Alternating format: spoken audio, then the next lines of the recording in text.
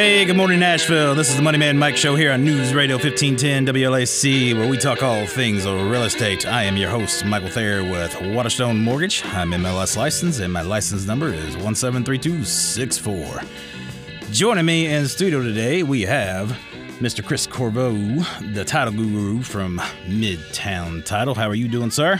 Man, it feels like forever since I've been here with you guys, so I'm so glad to be back hanging out with the Money Man Mike crew. You've been all globe-trotting on us, man. A little bit. Word traveler. Word traveler, too. Working, too, as well. So, taking care of business. Hey, duty calls, and you got to make sure you're there to be there for folks. Absolutely, dude. You guys have been holding the fort down, I hear, so been doing a great job.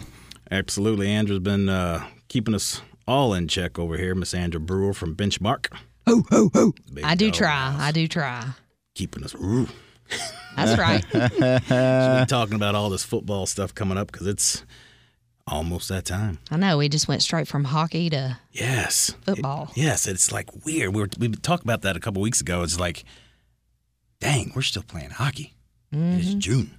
Yeah, it was weird going to the hockey games. Yes. And wearing your shorts or whatever. It'd still be cold inside anyways, but still. It was strange coming out, and it would be really warm out there. But, yeah, a lot of people hopped on the hockey bandwagon this year, which was great. It had a good impact on our city, and we've been season ticket holders for a couple of years, so we've enjoyed this. We missed the Stanley Cup Finals because we had planned vacation last year, and so we were gone the whole week of the Stanley Cup Finals, which really stunk. We were in Europe, and I actually put a picture on my Facebook page of my wife sleeping, and I'm up at 3 o'clock in the morning listening to the hockey game on my phone.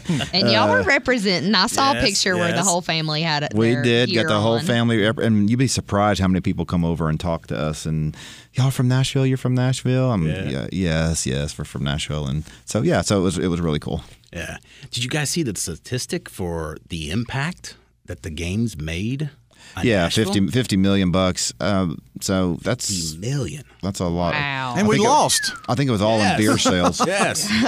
At the hockey game. If you saw the news, then it could have been beer sales. I saw something. Rippies did something about on a typical night with the Predators game, they sold like 1,400 or 1,600 beers. But then on a Predators night, every bit of 4,000 or more. Whoa! Just imagine, and yet just beer.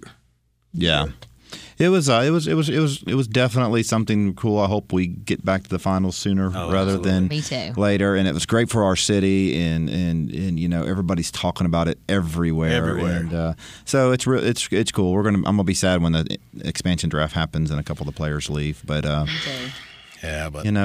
new day next season, and we'll be here before we know it. Absolutely. Time for some Titans football, though. Yes, thank you, Preds, for an outstanding year, and looking forward to next year. But, yeah, bring on some football, and can't talk about your War Eagles. Boo the Auburn boys. Whatever. Get her all fired up this morning. Hey, if you guys missed last week's show, man, you missed an outstanding show, but you can check it out on our website out at moneymanmike.net. Again, that's moneymanmike.net, or on Facebook at Moneyman Mike Radio. We record everything, video, high def, put it out there. You have behind-the-scene bloopers, some funny outtakes and everything else. And it was a great show, man. We talked about why rates are going to go up and when they're going to go up. We don't know exactly how much they're going to go up because, to be honest, if we had a crystal ball, could tell you exactly what they're going to go up by, we wouldn't be sitting here talking to you today on the radio. Then we talked about working with a real estate professional, a local real estate professional, and why that's such an important thing. And then we got into our new segment that we get into with the industry lingo. And we're going to talk about that some more this week and pick up where we left off. But before we get into all that, I want to go over a few things from last week because David Lukey from Capital Homes randomly asked just a question. And I want to get Chris's take on this before we dive into it.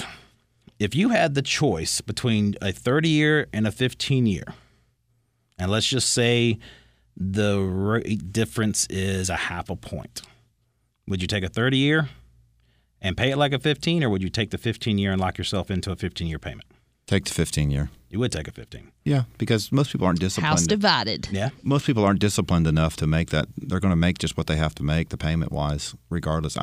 not me. I mean, I think I would be disciplined enough to do it, but the average person I don't think is disciplined enough to make that payment. That's a good point, though. He kind of put a spin on it because he said if it was him, he would be disciplined enough to make that extra payment. Right. Which I'm the same way because when, the money's good, the money's good. And I'm like just spending it, paying stuff down, knocking out any debt. But I think most people live on the budget, okay? Most people, just like a car payment, I don't even know if most people know how much they paid for their car. They know how much their payment is on their car, right. Okay? So they're looking at a payment that fits into their budget, and they know every month they have to pay $1,500 a month or whatever that is to do that. And so I just don't think most people are disciplined enough to do that. They're just going to pay what they have to pay because that's what they can afford to pay, especially in this market. You're having to buy maybe so much more than you're used to having to buy or other places around, and so you've already kind of stretched that budget to try to get into a property already. So the fact that you would, personally for me, if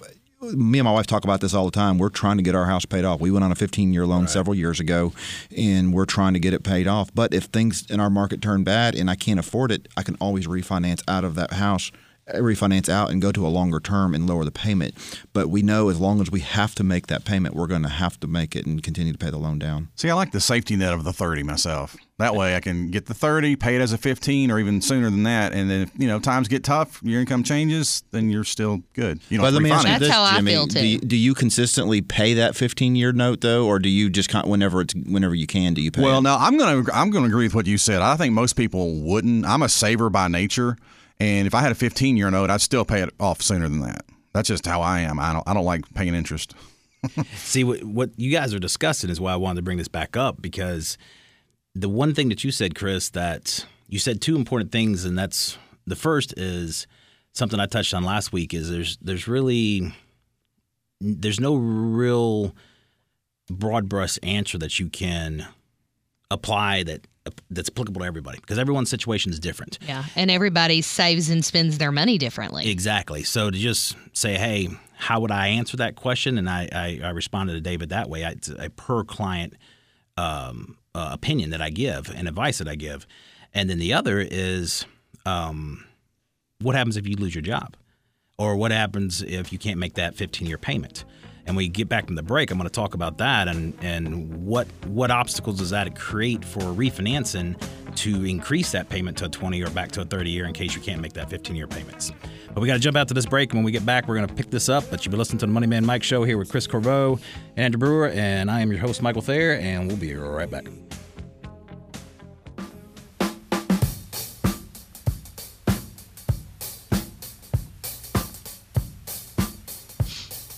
Hey, welcome back to News Radio 1510 WLAC. You are listening to the Money Man Mike Show. We talk all things of real estate. Before the break, we were talking about, would you prefer a 30-year or a 15-year? If the rate difference was a half a point difference, and what would you take? And why would you take it? And Chris Corbeau made a comment of, if something just, let's say you lost your job or something became difficult financially and you couldn't make that 15-year payment, you would just refinance to a 30-year. Well, the only problem with that is in the financial world, you don't have a job. If you don't have a job, you can't get a loan.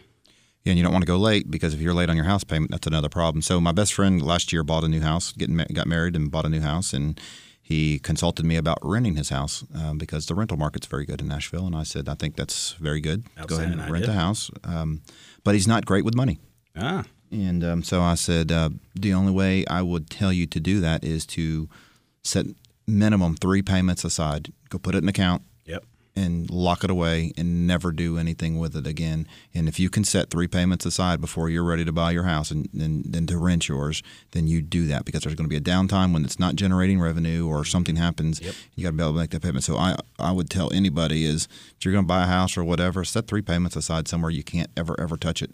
And then if you can't get a job within 90 days, you might need to consider selling the house at that point in time and going from there. But that was my advice to him, for better or for worse, is just set it aside. You have to save. You can't buy it. You should not be, my opinion is, you should not buy a house if you absolutely have zero savings set aside for the rainy day portion of that. A lot of people live paycheck to paycheck. I get that. Yeah. But it's just a little bit of preparation would take so much pressure off of you to do that. Yeah. I mean, that's outstanding advice, and there's really no right or wrong answer because everybody's situation is different, and my advice to every client is unique and different based on their situation. And I look at people, and based on their saving habits, I can figure out if they're disciplined enough, like you were talking about, to make that 15-year or to set aside the money and do it themselves. Well, you see people's credit, or you see how people pay you see people's payment history. So what do statistics tell you when you're looking at that information? We don't necessarily look at statistics, but we take into the account of what else do they have going out. Do they have private tuition that they're paying that's outside of that reports to the credit report? Because there's all sorts of things that they're paying for, people pay for, that doesn't necessarily show up on credit. So we talk to them about their situation and really just kind of get a good feel for what's going on. And I ran some numbers based on just this conversation that came up, and then I received some text after last week's show and a couple emails with people that basically had differences of opinions on this. Some people said, hey, I have a different opinion about what you guys are talking about from a 30 versus a 15. I'd rather do the 15. I'm like, okay, I get that. I understand why. And then other people was like, no, I agree with taking a 30. I'd rather do a 30. And then another thing I got thinking about was, when we refinance people, I don't ever want to reset them in if they started in a 30, I never put them back in a 30. Unless they absolutely are adamant about going back to a 30 to increase their cash flow. I never want to reset that clock. So if they started out in a 30 and they've been paying on that mortgage for, let's say, 27 and a half. If they've been paying on that mortgage for 7.5 years, I'm looking at either a 25 or a 20-year term mortgage. I'm going to push them more towards a 20 because that makes more sense because we're going to be cutting off 2.5 years of time that they're paying on their mortgage. If they're not comfortable with that 20-year payment, then we'll go with a 25. But very, very rarely will I ever go back to a 30-year because I just don't like resetting that clock with them. But with that being said, I went back and reran some numbers for a 30 versus a 15-year comparison, and we'll put all these up on the website. But just an average, let's just say a $150,000 house. I used a 4.5% rate for a 30-year. And 3.75 for a 15-year, and the interest savings or the interest difference between those two payments, assuming you don't pay a penny more at all, you pay exactly what you're supposed to pay for the full term. It's going to cost you $75,000 more in interest. I'm just going to interject right there. All right. Because I don't think most people give two flips about that because they don't think they're going to be in that house 15 or 30 years. All right, but my answer to that is when you look at the amortization chart and understanding when you're paying your mortgage, you pay the most amount of interest during on the front end. Exactly. I do realize that, but I don't know. You see more, Andra and Mike, you see, I'm at the end, so y'all have more discussion with the people than I do, but I'm just under the impression if people see that they're going to save $75,000 over the life of this loan, they're going to pay the house off. Most of them are going to say, well, I'm only going to be in this house 3 years anyways. We're going to have a family, or we're going to move up, or we're going to do this, or we're going to do that. So they're more payment conscious or whatever at that point in time. But I may be completely off base there by saying that. But I don't think most people think they're going to pay their house off. They're going to live in it for 15 or 30 years. Depends on the people. Most people do plan on moving before, and some people buy their forever home. This is their second or third purchase. Yep. They're looking for the long term, and then that would be more of a factor, I think. Would you say that somebody who's looking for the forever home is looking more for the shorter term of rate since they know what they're trying to get at and what they're trying to do? I mean, that may be a loaded question. I get that. I have a conversation that I'm doing right now with another client that we're talking between a 7-year and a 10-year arm because they know they will not own the house more than 10 years. They know that for a fact. So at that point, we're looking at the advantages of doing an ARM, which gives them the fixed payment. We're going to give them an ARM. An adjustable rate mortgage. Oh, gotcha. Chris gave me the look across the table like an arm. What are you talking about? And a leg. An egg. I was going, man, what kind of place is this? Holy cow. I was like, he doesn't know what an arm is? I got you. So you have a client who's looking at doing a loan that would be fixed for a certain time period and then would adjust after that because they don't feel they're going to be in it longer than X number of years to do that. And the trade-off is they're going to receive a lower rate than they would with a 30-year fixed. Right. So, and I know you do your best to counsel people when they're doing that, but I just, looking at it I'm thinking somebody's going, in 30 years, I'm going to save $75,000. Most people don't think beyond 2 to 3 years. That's just my opinion. I don't think they don't look beyond that point. Obviously they don't. Look at how many people rent, and then you calculate how much they've spent renting houses. Okay, so how would you justify that to somebody then who's looking to buy a house and say, look, you could save $75,000 if you do this or that over 30 years or 15 years? I mean, how do you counsel somebody then to choose that? Ooh, I know. Okay, go ahead. Okay, make them an amortization chart post house. So let's say you have a 30-year loan, they paid off in 15. Show them what they can do with that house note for the next 15 years since they're not paying a mortgage with it. Bingo. And so you, Jimmy, as a consumer, that would make a difference to you to visualize that and see that? It wouldn't me, but like we established earlier, I'm a saver. So, and it's a case-by-case situation. Right. Every client's different, and it all depends on the questions that they're asking us and what their goal is for short-term and long-term. This isn't a conversation we have with every client by any means. Mm-hmm. It is driven based on what that specific client that we're talking to at that time is wanting to accomplish. And I think Chris, he touched on it earlier when he said a lot of people are just concerned with that monthly note. If they can make that payment, that's all they care about. Right. Yeah. And and I believe, and I just totally lost my train of thought on what you were saying there. to do, I know I hate that when that happens. Holy mackerel! I had such a good point to make too. So it's the first sign you're getting old. Yes, I know. Well, you kind of interjected in there too. I don't know. Go on. I'll think of it in a second here. This conversation typically comes up when people ask, "Hey, what about going down to a 20 or 25 or 15 or 10?" I know what I was going to say. There you go. I'm so sorry.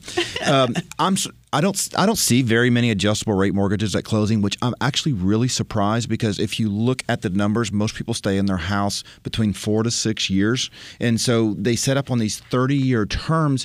And statistics tell them they're probably not going to be in that for that time frame. So it just amazes me that more people actually don't. I'm not advocating for adjustable rate mortgages. I'm just saying I'm surprised more people don't do them because they don't typically keep their loans that long anyways to do that. So just and I think they have a bad rap from the crash, because a lot of people were in them because they didn't understand them because every Tom, Dick, and Harry could be a lender and a realtor and, it was just misinformation. And right now the 30-year rates are compressed so much, there's not that much of a difference between an ARM and a 30 years, so people are just opting for the 30 years. So we're going to jump out to a break real quick. When we come back, we're going to talk about the comparisons between the 15 and the 30 real quick, and then we're going to get into the rest, a couple other topics on why people move around. Been listening to the Money Man Mike Show here on News Radio 1510 WLAC.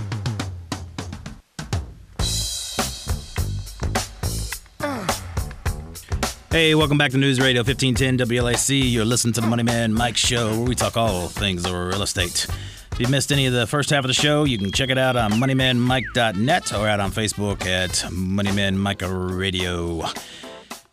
The difference between a 30 and a 15, man. Hang on. What do you mean? Wait.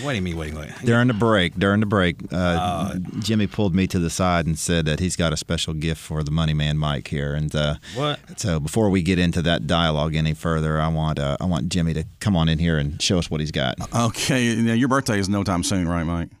Because if it is, I'll take credit for your birthday present. If not, it's just a present because you're a cool guy.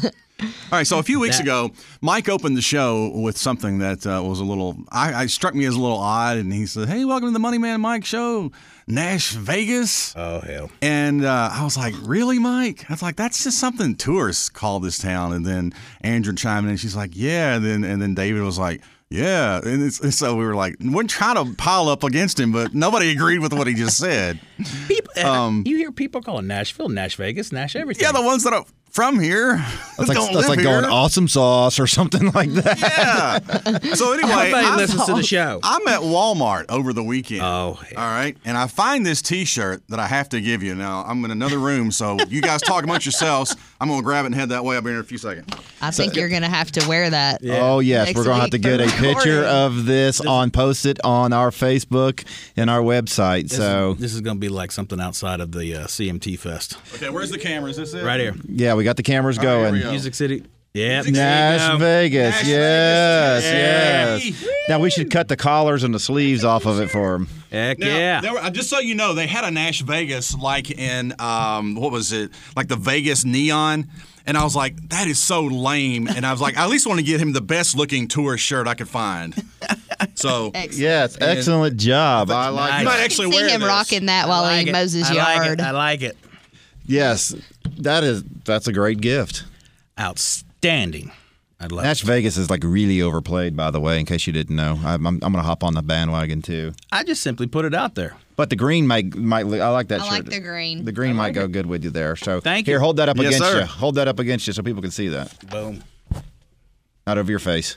Because if I There got you you the go. real lame one, I'm like, yeah, he won't even wear this one. Picking and grinning. Yeah. Yeah. Yeehaw. Give us some clapping, Jimmy, Need over some there. booze. Yay. I should have brought up the hee-haw music. You know what? That's so funny. My son got introduced to Hee Haw. He's 16, and we watched Hee Haw reruns the other night for like hours, and he was like just dying laughing. So I got to reminisce my childhood a little bit. That show was so I corny. need to watch a hee-haw. I hadn't seen one in Oh, years. yeah. It was so haven't corny seen you couldn't one help forever. but like it. You talk about giving a stereotype. Yes. But you know what? I mean, there was a lot of. I mean, that show. It was very prominent. I mean, I grew up in Florida, and that's what we watched on Saturday night at Oh, my yeah. grandparents' was Hee Haw. So I My mean, grandparents too, and I met Grandpa Jones. I have his autograph. Wasn't he on Hee Haw? oh yes, that and Lawrence Welk. We would watch Hee Haw and Lawrence Welk. So Oh, we love you, Andrew. Wasn't he on Yeehaw? Yeah. we did have to Jones. Google one Goober Pyle. I couldn't remember his name. Gomer. So no, it's Is it Goober. That's Goober? his brother, That's what I was George thinking, Lindsay. Gomer. Is who that was, and we had to look that up. And so that showed I was actually even watching it, so we had to look it up because I was like, I know that guy's, I know who it was. So yeah, excellent, Jimmy. Thank you so much. I can't wait for Michael to wear that and get his gun, get his guns out. You know, his arm guns. Yeah, there you go. Yeah, flexing it hard. Okay, Excellent. back to 30 year, 15 years. We'll put these out on the website so you can check it out. But I mean, basically, it's peace of mind. And if you're disciplined enough, you can have the flexibility. But you can go from a. So you, as a mortgage expert, have no opinion. I base my opinion based on The individual? your profile and what I see that you have demonstrated over the last several years of. So if I'm Mr. Mortgage applicant and I'm going, I'm doing 15-year, man. I can do this. I got this worked out. But you're looking at my payment history and you're seeing some blips and bumps and stuff. What are you telling me? And depending on where your debt to income ratio is, probably no. If it's high, no. Okay, so you're telling me don't do it? Now, if you've got plenty of cash, plenty of cash flow, you've got a bunch of residual money every month, do it. But if there's any chance, any risk, anything, you've got some upcoming expenditures, you're going to start putting kids in school, get college and other stuff coming up, why? Why lock yourself into it? Okay. Because, I mean, you could turn around and make the payment, and instead of paying the $75,000 in interest, you could turn around and pay the same loan like a 15 and only cost yourself $12,000 more in interest than you would if you paid it like a regular loan. So you can take the same loan, the higher rate, pay it like a 15, and you've only cost yourself an additional $12,000 in interest. Does that make sense? Yeah. But you have all that extra flexibility, and you choose when you make the payment, the extra payment, that is. Okay. Does it make sense? So you're counseling people? That's the way I would do it. And even if it's on a higher size loan, $400,000, you're only talking about costing yourself $33,000 more over 16 years. That's $2,000 a month. I mean, that's basically insurance. Peace of mind. That's the way I look at it. You've got the peace of mind to make that extra payment, to add to that extra principal if you can that month. And if you can't, then you can't. But you're not locked into where you have to make that 15-year payment. If times got tough, if someone got sick, somebody lost their job, whatever might have happened, you're not locked into that. That's just the thought process I put somebody through when they're asking me, hey, what should I go down to a 15? Should I go down to a 20? And I just tell them, hey, look, you don't have to make a decision now, but just think about it. And if you're comfortable with it, then we'll do it. But if not, you've always got the flexibility. Take the slightly higher term, add extra money to it every month, and you've got the flexibility and you can do it when you want to do it. If you've got the discipline. If somebody hasn't displayed the the financial responsibility to save and do everything, I'm not locking them into a higher mortgage term. As far as like a 15-year or 20, I'm going to give them what they need. Gotcha. Make sense? Yeah.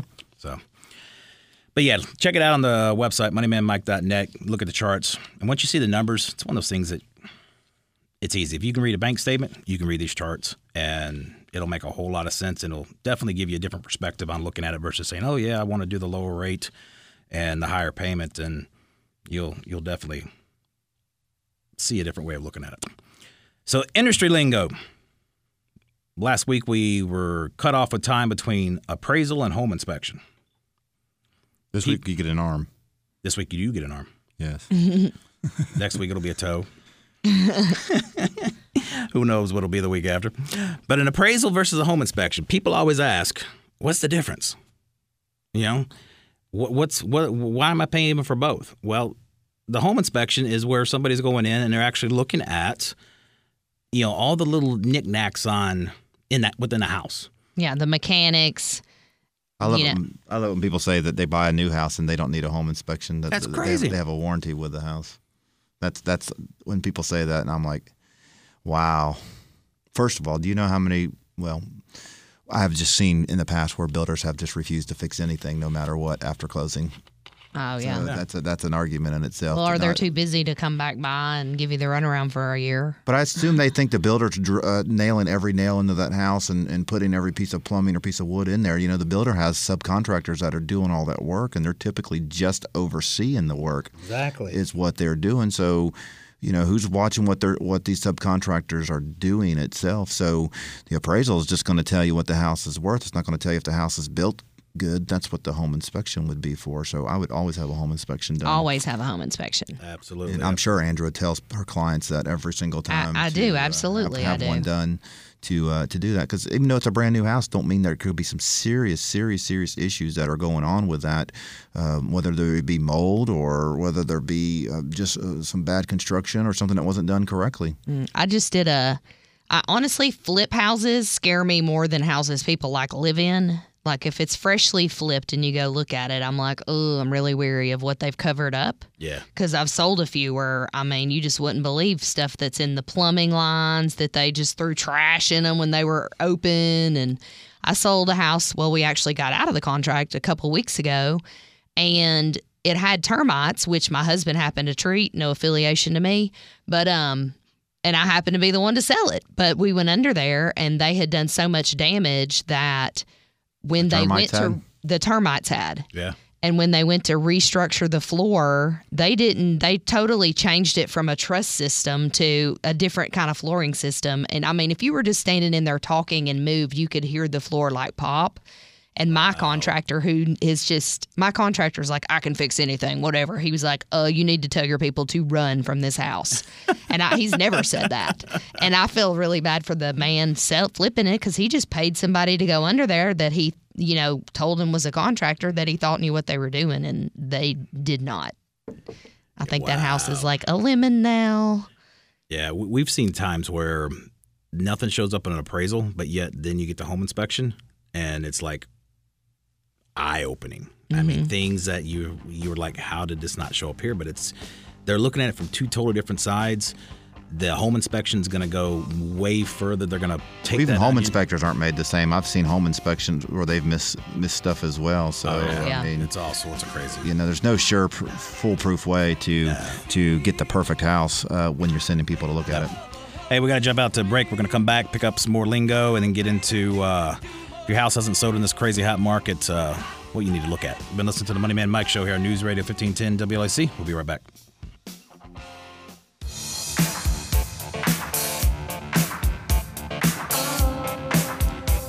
Hey, welcome back to News Radio 1510 WLAC. You're listening to the Money Man Mike Show. We talk all things real estate. Picking up where we left off with the industry lingo. What's the difference between good faith deposit versus earnest money? A good faith deposit. That's probably something that's going to the lender to hold your rate. Exactly. Well, is what that is, or hold some sort of loan or something. Prepayment of the appraisal, basically, is what it equates to. Yeah. But it's two totally different things. Well, earnest money's not. It's not even called earnest money deposit anymore, it's Mr. Trust money. Trust money. that actually takes me into the next one with trust money versus escrow versus settlement. It's like everything just, you get these different spin-offs of closing, but yet it's... You know what word I hate in our business? Not hate it, but just so confusing. Despise it. It's, I mean, just the word insurance, period, because there's so many different types of insurance that you get: mortgage insurance, homeowners insurance. Sometimes they call hazard. They call it hazard insurance or title insurance, or I mean, there's so many. I mean, when I'm sitting there explaining closing documents to people, I'm trying to have my hand on my face there. I just heard the big sound difference there, and they're like, and I'm like, this is this insurance. And well, didn't I have that insurance? Well, this insurance that goes to this thing, and this one goes to that one, and it's like, can we come up with something else that kind of helps explain? Hazard insurance is the worst. People are like, why do I got to have insurance? Why against a hazard? And I'm like, well, yeah, I know it's terrible terminology for that, but it's really your homeowner's insurance that we call it. Do y'all know why they call it hazard insurance? I'm asking, so no, tell. No, I don't know. It's not rhetorical. Well, you should know. You're the title guy. Well, I mean, I know what it is, but I don't know. I mean, it protects you against a hazard in your house is really what it's for. Like when you read your mortgage or your deed of trust, it talks about, like you can't store gasoline in the garage. You can't.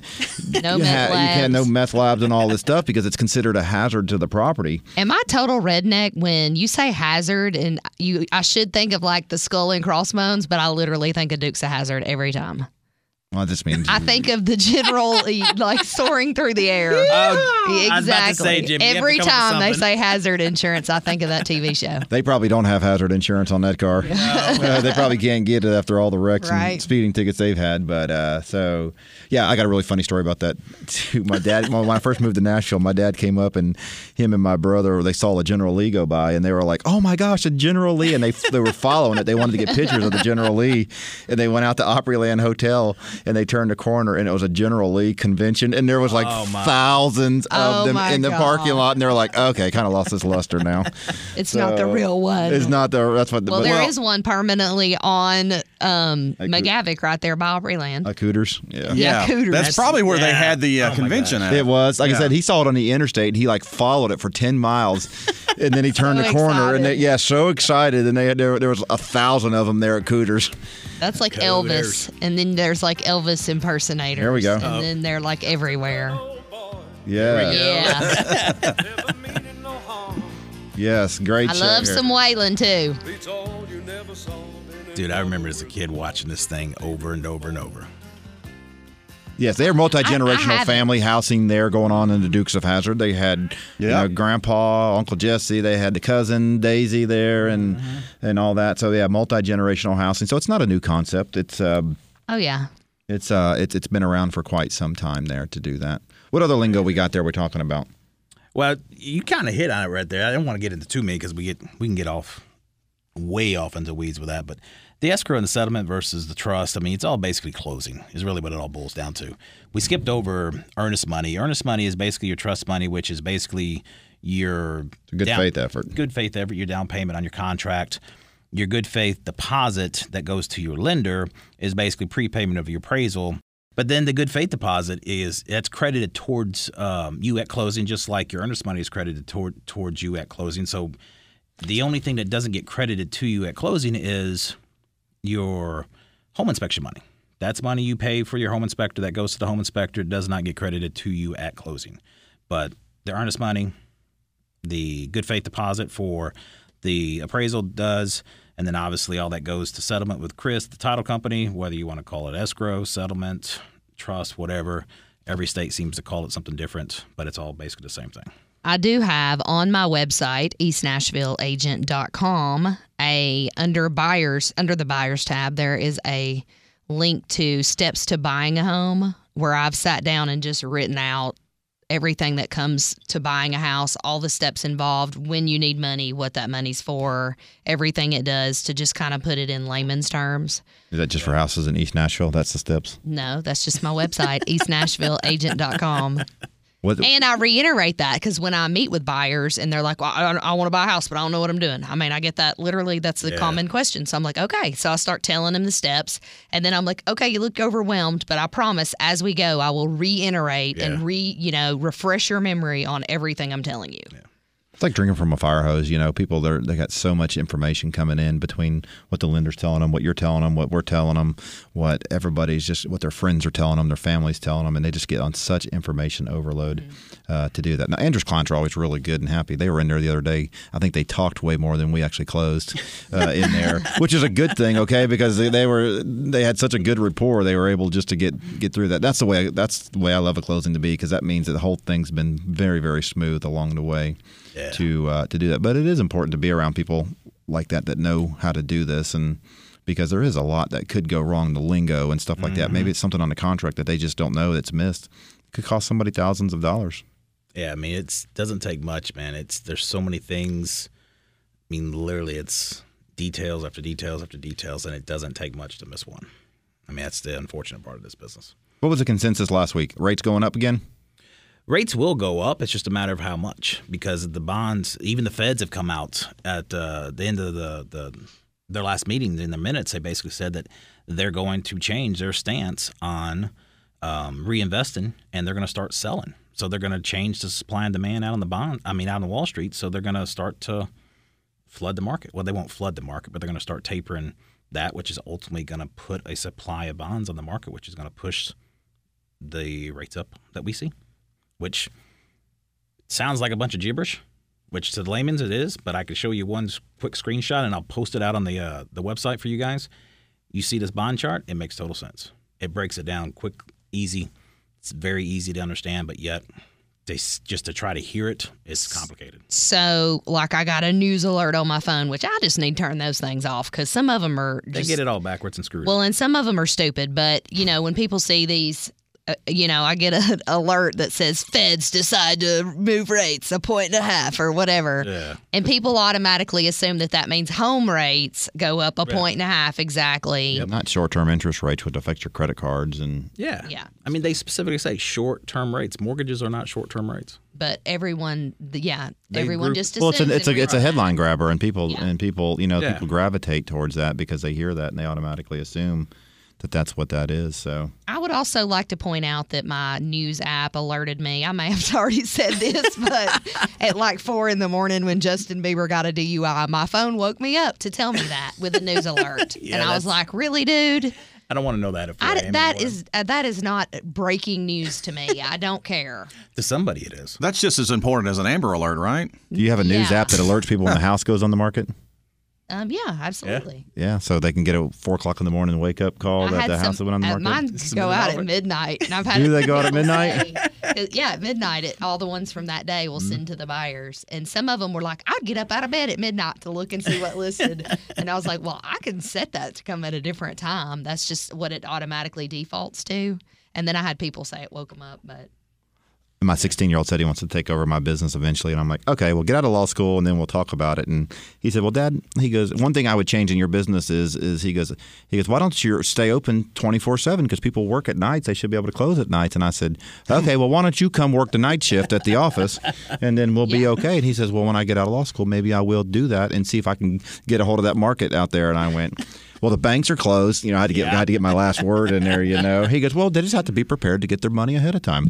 And so I guess when he gets eventually gets out of school, he's going to start a 24-hour closing service there. But he's forward thinking on that, and that's always the way our business is trying to find ways that you accommodate your clients, and because there's a lot of people who do work night shift jobs to do that. So if they're showing house and getting alerts at midnight, maybe they can come by and close at midnight. I'm not going to start showing houses at midnight. So no, I don't know how well that'll go. I'm not going to accommodate the third shift workers. Sorry. I think your son needs to work on getting the banks to stay open past 3:30 during the week first. Well, if you show houses where I live at midnight, you might get shot. So, I live out in the country, so it'd be a little crazy there. So I can see a lot of hurdles with that. Yeah, it would be. But you know what? I mean, the businesses are always made on people who are forward thinking like that, and so I was actually impressed that he was thinking about that and had a thought about it. I don't really want to act on it, but there's obviously a need out there for that, to do that. And just like they have these apps now that alert people at different hours of the day, it's just what the public needs and what else we got covered today.